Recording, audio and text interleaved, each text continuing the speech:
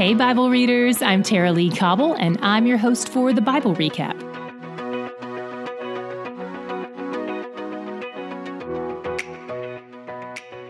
David has sinned and repented, but there are still 3 of the fourfold consequences of his sins that have yet to unfold in his life, and a lot of that happens in today's reading.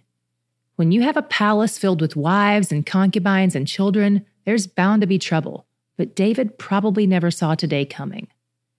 Amnon, David's firstborn son, falls in love with his half-sister Tamar.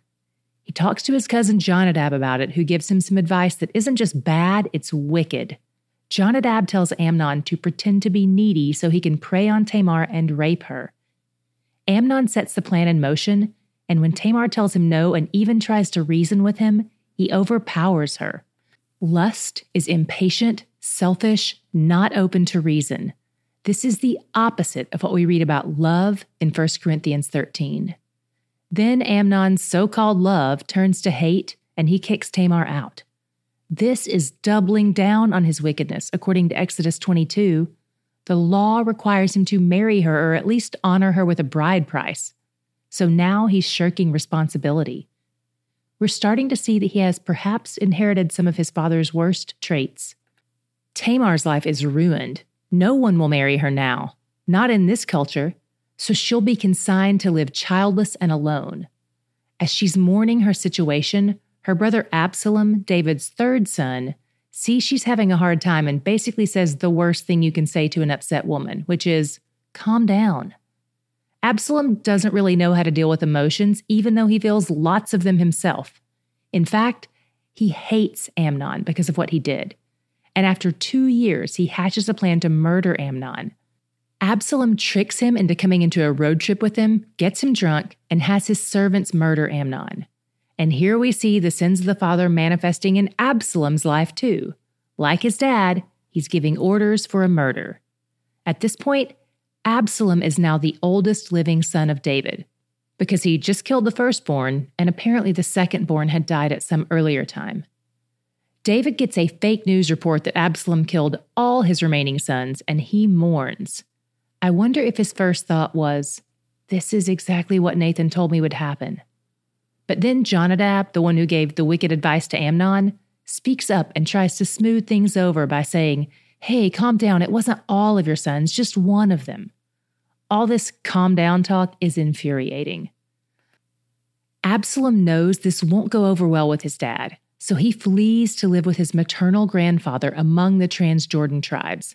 David really misses him and wants to make things right. He's already forgiven Absalom in his heart. He probably even feels responsible and maybe even commiserates with Absalom in his guilt. But the thing is, Absalom isn't looking to reconcile. He wants to take over. He's waiting for David to die. In fact, remember how he tried to convince David to go on the same road trip, but David declined? It's likely he was planning to murder David too, so he could slide right onto the throne unhindered. Meanwhile, Joab, David's nephew and military commander, decides to tug on David's heartstrings via a little manipulation. He hires an actress to tell David a fake story about having one son who killed the other, so she can segue into telling him to bring Absalom back. David says, hey, did Joab put you up to this? And she's like, oh man, nothing gets past you. Then David calls Joab in and tells him, okay, bring Absalom home, but I will not see him. Absalom comes home, but they don't interact with each other at all for 2 years. Absalom just sits in his house down the street, being beautiful and growing his hair. It's too bad locks of love didn't exist back then because he could have been their best donor. He grows 5 pounds of hair every year. After 10 pounds of hair have come and gone, Absalom tries to summon Joab twice, but Joab sends him to voicemail. So Absalom burns down his field in order to get his attention. The 2-year mark really seems to be Absalom's boiling point. It's how long he waited to kill Amnon, and it's how long he waited to go rogue on the field. Joab asks what he wants, and Absalom says he just wants to talk to David, even if David tries to kill him. But David doesn't kill him. He kisses him. This is a sign of reconciliation between them. But it's all a ruse on Absalom's part. Meanwhile, he's acquiring a chariot and horses and other signs of wealth and power. He's making strides to take over the throne. He even undermines David's kingdom by intercepting people who want advice from David and taking their side in every argument. So they all fall for his deceptive charisma and his luxurious man bun. After 2 more years pass, dun dun dun, Absalom asks David for permission to go pay a vow. But this is all just a cover because he's staging a coup. He brings 200 men in on this plan, including David's personal advisor, Ahithophel. Word gets back to David, and he makes an escape from Jerusalem, possibly because he may expect that Absalom has brought the military in on his conspiracy. As they flee Jerusalem, David decides to leave the Ark of the Covenant behind because he really hopes God will bring him back to Jerusalem eventually. He asks a Levite priest and Ahithophel to keep him posted on what's happening. But then he gets word that Ahithophel is a traitor and is on Team Absalom. Here's an interesting sidebar. Ahithophel is Bathsheba's grandfather, so it could be that he's finally seeking revenge for what David did years earlier.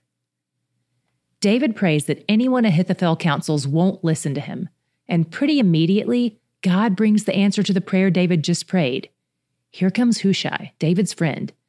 David asks him to subdue Ahithophel's advice and keep him posted on what happens.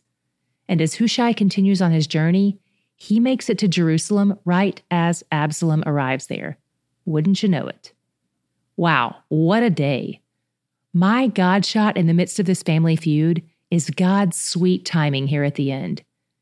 David has been betrayed by the man who is basically his mentor, who has now joined forces with his estranged son, and it looks like David might lose everything on top of that. His palace, his kingdom, even the city named after him. But God made David a promise. And even though David broke their covenant, God is still showing mercy and still honoring his side of things. He's still working out his plan to bring the Messiah through David's line, despite David's sin. And in the way that only God can, he works out the precise timing of having David get news of Ahithophel's betrayal, then run into Hushai, then have Hushai run into Absalom.